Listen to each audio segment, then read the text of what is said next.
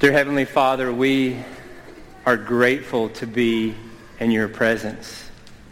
And we are grateful to be in your presence not because we are good, but because we are yours. So Father, no one needs this message more than me. So speak to us in Jesus' name. Amen. Many of you may have seen the topic for today, and you may be thinking that this will not apply to you. We have a wide variety of people in this room and in this church family. We have children with moms and dads. We have children with one parent. We have children with 4 parents. And we might even have children with no parents. We have singles. We have parents that are single. We have married. We have divorced. We have remarried. And we have widowed. We have parents who are about to be parents for the first time.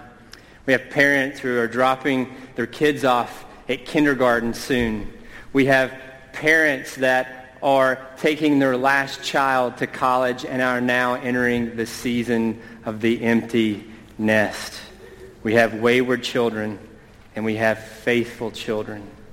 We have relationships between children and parents that vary greatly depending on distance or sin or even death. We have a wide variety of people in this room. Wherever you find yourself this morning, a lot of us have children because we have over 400 children at this church, so I know we have a lot of children. I know a lot of you will have children, and I'm pretty sure that all of you at one time were children. Also this morning, every Christian, if you are a follower of Jesus, it means that you experience God as our Father, so pay attention. This morning, I'm not going to try to cover everything on parenting that can be said on this topic. Instead, my aim, like James last week on marriage, is to lay a foundation, to give you a few building blocks that you can build a family or a society on. Good news for you is that Nancy McMahon, sitting over here, our Director of Children's Ministries, and Carolyn Sinclair, our Director of Care, they're offering a class at 11:30 in the fall on parenting. And so if you have any questions or you don't like anything I say, go to their class in the fall at 11:30 and they'll clean it all up. You know, I do think that by nature, most of us in this room love our children dearly, but we need the truth of God to love them wisely. So the first building block from Proverbs is this, is that the Father gives us children. They are beautiful gifts from the Lord. Look at Proverbs 17:6. Grandchildren are the crown of the aged. 29:17. Children are a delight and a rest. And Psalm 127:3 is explicit. Children are a heritage or gift from the Lord. The fruit of the womb, a reward. What does this mean? What does this mean for our biblical worldview? It means that we view children as a glorious gift from the Lord. It means that we do not think that children are an inconvenience, an accident, an obstacle, a punishment, or a random collection of atoms. It means that we believe that our children were designed by our Heavenly Father, given their DNA and traits and abilities, knit together in their mother's womb with a stamp of "in my image." You know, Proverbs illustrates this because most of the book of Proverbs was written as a resource for teaching wisdom to young people. It was to be used in a home setting. If you look at Proverbs 4, there's a grandfather, a father, a mother, and a son all represented. Most commentators group the first 9 chapters as a father's invitation to wisdom for his children. And the topics that he covers are the topics that we've been covering in this sermon series, that we're to instruct our children about words, feelings, marriage, sex, friendships, wealth, pleasure, work, and more. So much of the book of Proverbs is devoted to giving wisdom to our children. Why? because they are glorious gifts from the Lord. You know, you don't even actually have to have the Bible tell you that our children have worth, or that connotation that they have weight in our lives. If you know children, or if you have children, you know that children will enable you to experience despair and delight. You will experience despair and delight in a day, in an hour, or even all within 5 minutes. I remember when our second son, Hudson, was born, the sheer delight of holding him in my arms, and then the sheer despair when he wasn't breathing well and the doctors had to take him and to run tests, and then the delight of him being okay. We know children are gifts. We know that they have weight because we experience their worth. A lot of you may have even experienced this on Facebook this week when you see the haunting photo of a 5-year-old Syrian boy sitting alone in an ambulance, confused and covered in blood.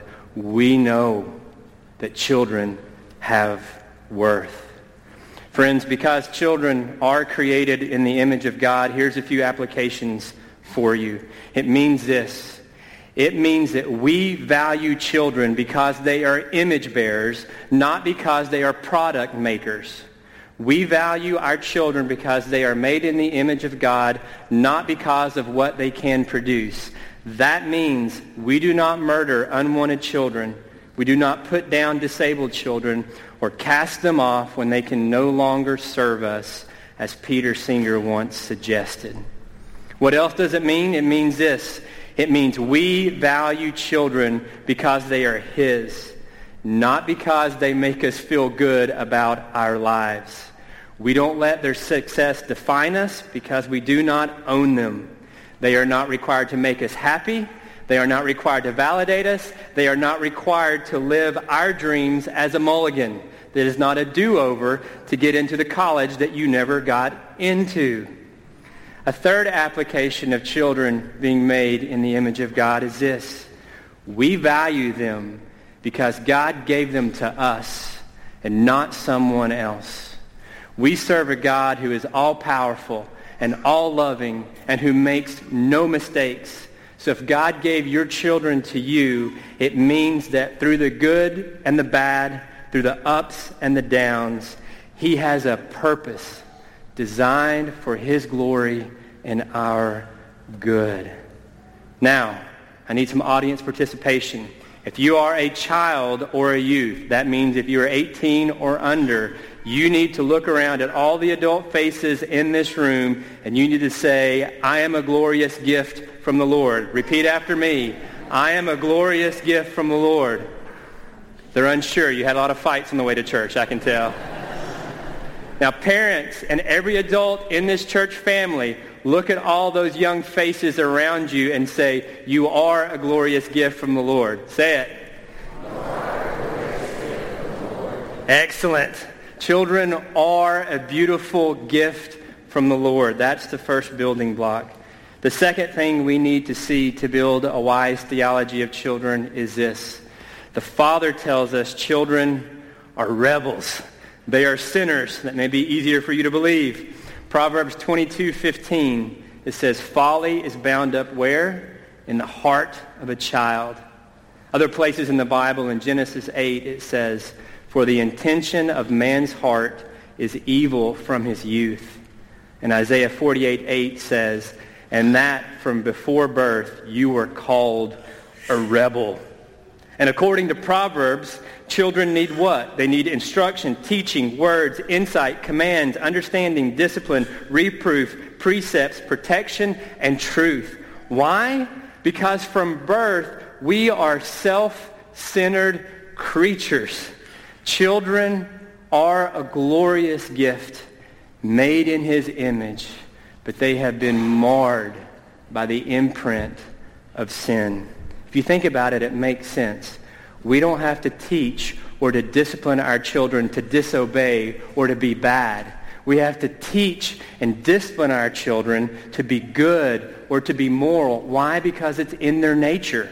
It's like a lion. I wanted to bring a lion up here as an illustration. James said no. I don't know why.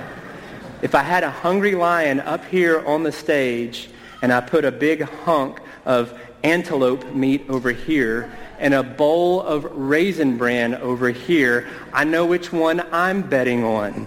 10 times out of 10, the lion is going to eat the red meat. Why? Because it's in the lion's nature. Our children have a nature. They have a bent to rebel and to make sinful choices. If you've been in this church before, if you've experienced an infant baptism, don't freak out, all you baptisms. You can call it a dedication if you like. What's the first question that we ask the parents? Do you acknowledge your child's need of the cleansing blood of Jesus Christ and the renewing grace of the Holy Spirit? It's a doctrine, a theology of children that we start with, that they are rebels from birth. Children are marred by the imprint of sin. So what does this mean for us? It means several things. First, it means we are going to be exhausted by them. They are a colossal challenge. It's even, if you think about it, it can be a challenge to even become pregnant. And then once you are pregnant, you've got 9 to 10 months of morning sickness. And then once you give birth, I'm told that it's painful. And not to mention the cost of childbirth. And then when you bring that child home, then they might have an earache and they might scream for 2 to 3 hours and you have no idea why. And your wife's at work. And maybe I'm the only one that experienced that, or my story. Colicky kids, man, for like 2 years. That'll sanctify you. And then what happens? And then you send them off to school, and then you're doing homework and carpool and science projects. And then you get to prom, and then you get to who's asking who and who's not asking who. And then you have to wade through, I don't even know what Instagram or Snapchat is. How do I even navigate this area of parenting? And then you've got ACTs and SATs, and then you've got who they're going to marry and not going to marry, and then what job are they going to take. It is exhausting. The parenting cliche is true. The days are long, but the years are short. The second thing it means, because our children have the imprint of sin, is this. We are going to be heartbroken by them. They have never been easy since the fall. Since sin entered the world, the curse entered the world. And what's the curse of Genesis 3? That in pain you shall bring forth children. And our first parents had one child murder the other. Because our children are fallen, we will be heartbroken by them. What else does it mean? It means that we are going to be desperate for our fallen children. Do you realize that they are not believers and they need the overwhelming, all-conquering power of new birth in Jesus Christ? If you don't understand that both you and the child are sinners, you will exercise a flawed training program from inception, and you will be shocked and not able to understand when they make stupid choices.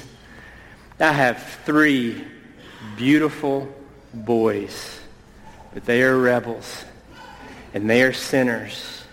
And apart from grace intervening and cutting the umbilical cord with their sin, they are destined to be separated from Christ. Do you know and accept your child's moral and spiritual state apart from grace? Do you know and understand that inside your children there are souls that will live for eternity, either in the presence of Christ or in the absence of Christ? This is the context of parents and children. We are sinners in need of grace. Congregational participation time again. Children and youth, look at all the adults around you with a smile on your face. Say, I am in need of the cleansing blood of Jesus. Say it. Excellent. I heard parents say amen. Now parents, it's your turn. Look at your children and the youth and every adult in this room. Turn and look at all those young faces and say, I am in need of the cleansing blood of Jesus too. More on that in a minute. That's powerful. So how do sinners in need of the cleansing blood of Jesus Christ relate? One word, third building block, grace. The Father offers parents and children grace. We are redeemed. Look at Proverbs 2, 1 through 5. If you receive my words and treasure up my commandments with you, making your ear attentive to wisdom and inclining your heart to understanding. Yes, if you call out for insight and raise your voice for understanding, if you seek it like silver and search for it as for hidden treasures, then you will what? You will understand the fear of the Lord and find the knowledge of God.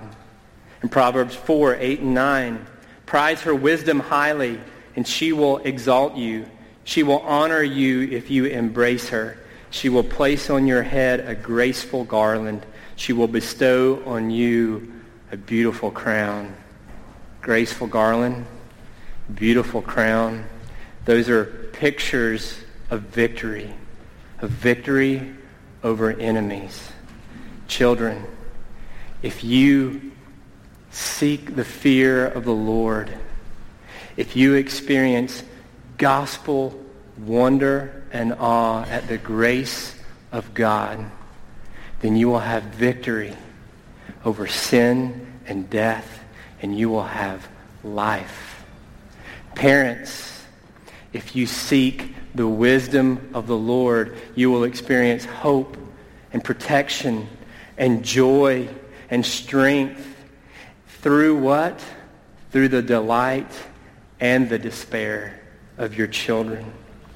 So then the question becomes, how do we as parents and children receive the grace that we need?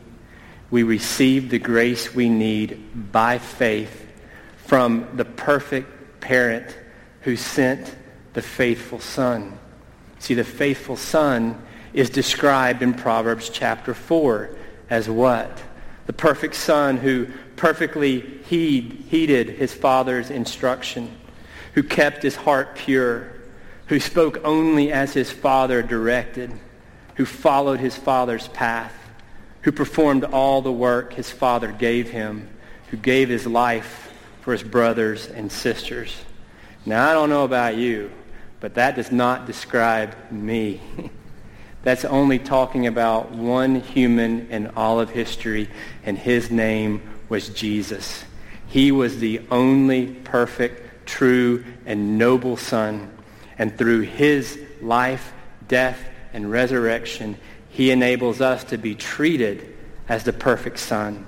He will bring many sons and daughters to glory. Let me illustrate it this way. My wife loves the Olympics. It means I love the Olympics right now, even when it's random, crazy sports. The first Olympic moment that I remember watching was in 1992. Maybe some of you remember it in Barcelona. There was a runner from Great Britain by the name of Derek Redmond. He was running the 400 meters. And if you knew about Derek's story, you would know that at the prior Olympics, he blew out his Achilles tendon and he was unable to run. He had 5 surgeries and had been training for an additional 4 years, and now he was running the 400 meters again. The race started, and he jumped out to an early lead, but halfway around the track, pop, his hamstring went. He falls to the ground in agony and pain. As he gets up and tries to stumble towards the finish line, a man jumps out of the stands, pushes aside security, comes to Derek, puts his arm around him, and helps him stumble across the finish line. After the most runners had finished, the crowd noticed this man and Derek staggering toward the finish line. And as he crossed the finish line, almost 60,000 people stood up and gave them a standing ovation. The man who jumped out of the stands was his father. And you know what he basically said to him when he got to his son? He said, "I'm here, and we'll finish together." And his son wept and sobbed across the finish line. You know what Jesus might say about that story? I think this is what he might say about it in Matthew 7. If you then who are evil know how to give good gifts to your children, how much more will your Father who is in heaven give good things to those who ask him? Derek's father, his earthly father, was amazing. But our heavenly Father is even more amazing. Because, you see, we didn't even start the race. We weren't even staggering or stumbling in life. But we were dead in our trespasses from the beginning. And you know what he did? He sent another runner. He sent his son to run the race, to live the life. And do you know where his son finished? In first place. And then do you know what he offers us? He says you can trade places with him. And we go to the podium and we put on his colors, and he puts a crown on our head and a gold medal around our neck. And we don't just have the applause of 60,000, but we have the applause of heaven. That's what the Father, the Heavenly Father, offers us. I love the way Charles Spurgeon puts it. Believer, you are happy when God blesses you, but not as happy as God is. You are glad when you are pardoned, but he who pardons you is more glad. The prodigal son was happy to see his father, but not as delighted as his father was to see him. I love this line. His heart was larger than his son's. The Father's heart is larger than his son's. Parents, when you are parented by a Heavenly Father like that, you will be equipped and enabled to parent like him. And children, it's good news. We have a Heavenly Father who welcomes prodigals home. Children and parents, you're not perfect. You weren't perfect. You won't ever be perfect. We fall short in every way, and the good news of the gospel is that Jesus didn't. We have a Savior who accomplished every law required of us. And you know this is the most important thing, right? Nothing delights the godly parent more than seeing your child know the Lord. It's why Proverbs 23:25 says, "The father of the righteous will greatly rejoice. He who fathers a wise son will be glad in him. Let your father and mother be glad. Let her who bore you rejoice."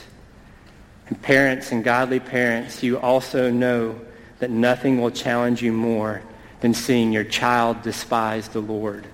Proverbs 20:20, "If one curses his father or his mother, his lamp will be put out in utter darkness." Parents in church, let me ask you a question this morning. What is your ultimate purpose in parenting? If one thing could work out for your children or your family, what is it? I would submit to you a really good mission statement actually comes from Harvard. Their mission statement from 1643 is, "Let every student be plainly instructed and earnestly pressed to consider well the main end of his life and studies is to know God and Jesus Christ, which is eternal life, and therefore to lay Christ in the bottom as the only foundation of all sound knowledge and learning." Now there's a mission statement for children's ministry, for a society, for family, for higher education. And I would just add for us, let every student and every parent lay Christ in the bottom to be the foundation for everything. Friends, what does this mean? Just a few last thoughts. Because the Father offers us all the grace that we require, keep these things in mind. That children are given to us to bring us to the end of ourselves, to realize that we cannot control the things that matter most, so that we are desperate for Jesus. Children may be born foolish and helpless, but parents, we're truly the needy ones. God will use the problems of our children to deepen our dependence on him. Another thing that this means that we have the grace that we require is that children do not need a parent with all the answers, but a parent with the humility to say, no one needs the gospel more than me. You see, when you look at your child and you look them in the eyes and you tell them, I am in need of the cleansing blood of Jesus, and you mean that, do you know how powerful it is for a mother or a parent 50, 60, 70, 89, 90 years old to be softened by the gospel and to go to an adult child and to say, I'm so sorry. I need grace, and I'm grateful for Jesus. Do you know how powerful that is? Here's another thing to think about. Children, our children do not need perfect parents, but they need parents that admit their sins. You know why? Because it will leave space for our children to admit theirs. If our children only experience our facade of perfection, then they will never feel comfortable confessing and telling you where they have fallen short. I'm not saying that you should inappropriately confess your sins to your children, but it's really powerful that after I screw up, when I sneak into my kid's room at night and I tell them, Daddy shouldn't have yelled, shouldn't have gotten angry in that moment.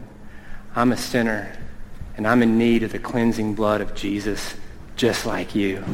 Let's pray for that. Do you know how powerful that is in our children? That will never cease to be powerful. Let us be the first ones to receive and admit our need of grace. One of the things we learned in our preaching class, when you say something really hard, quote another preacher.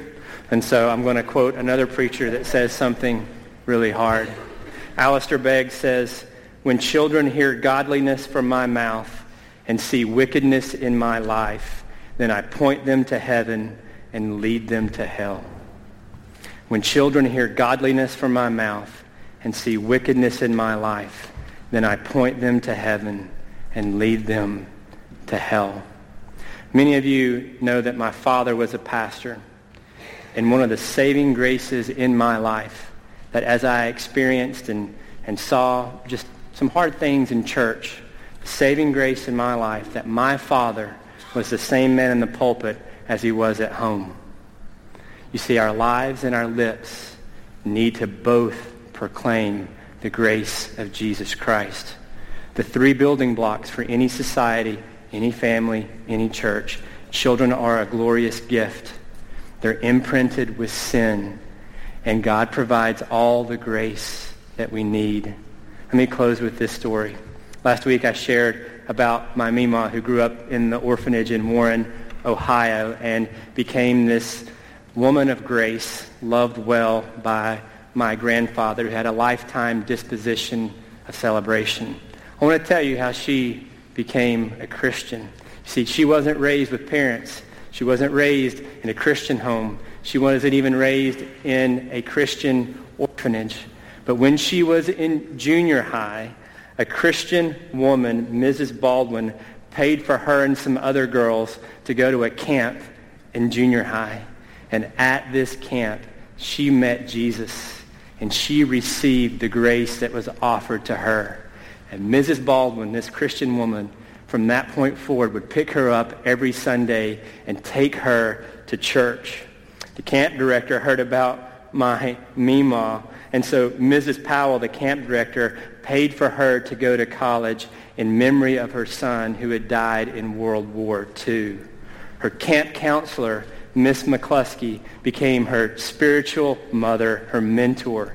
And so in college, she would come home to Miss McCluskey and be instructed by her and discipled by her. After she graduated from college, she would go to live with Miss McCluskey. And at the Miracle Book Club that Miss McCluskey was leading, my grandmother would meet her husband, my papa. These three godly women loved that orphan so well and changed her life. The father of Derek Redmond loved him well. And do we realize that their love pales in comparison with the love that our Heavenly Father has for us. Let that change you. Let's pray. Our Heavenly Father, as we talk about children, so many emotions can come up within us. So, Father, I pray that for those who are feeling guilt, Lord, I pray that they would know the depth of the love of the Father. Lord, for those who have self-pity, for those that have grief, Lord, I pray that in this moment they would know the depth of the love of the Father. And Lord, for those of us who may have felt unwanted or unloved as children or even now, I pray that they would know the depth of the love of the Father. Father, help us to experience your grace so that everything changes. In Jesus' name, amen.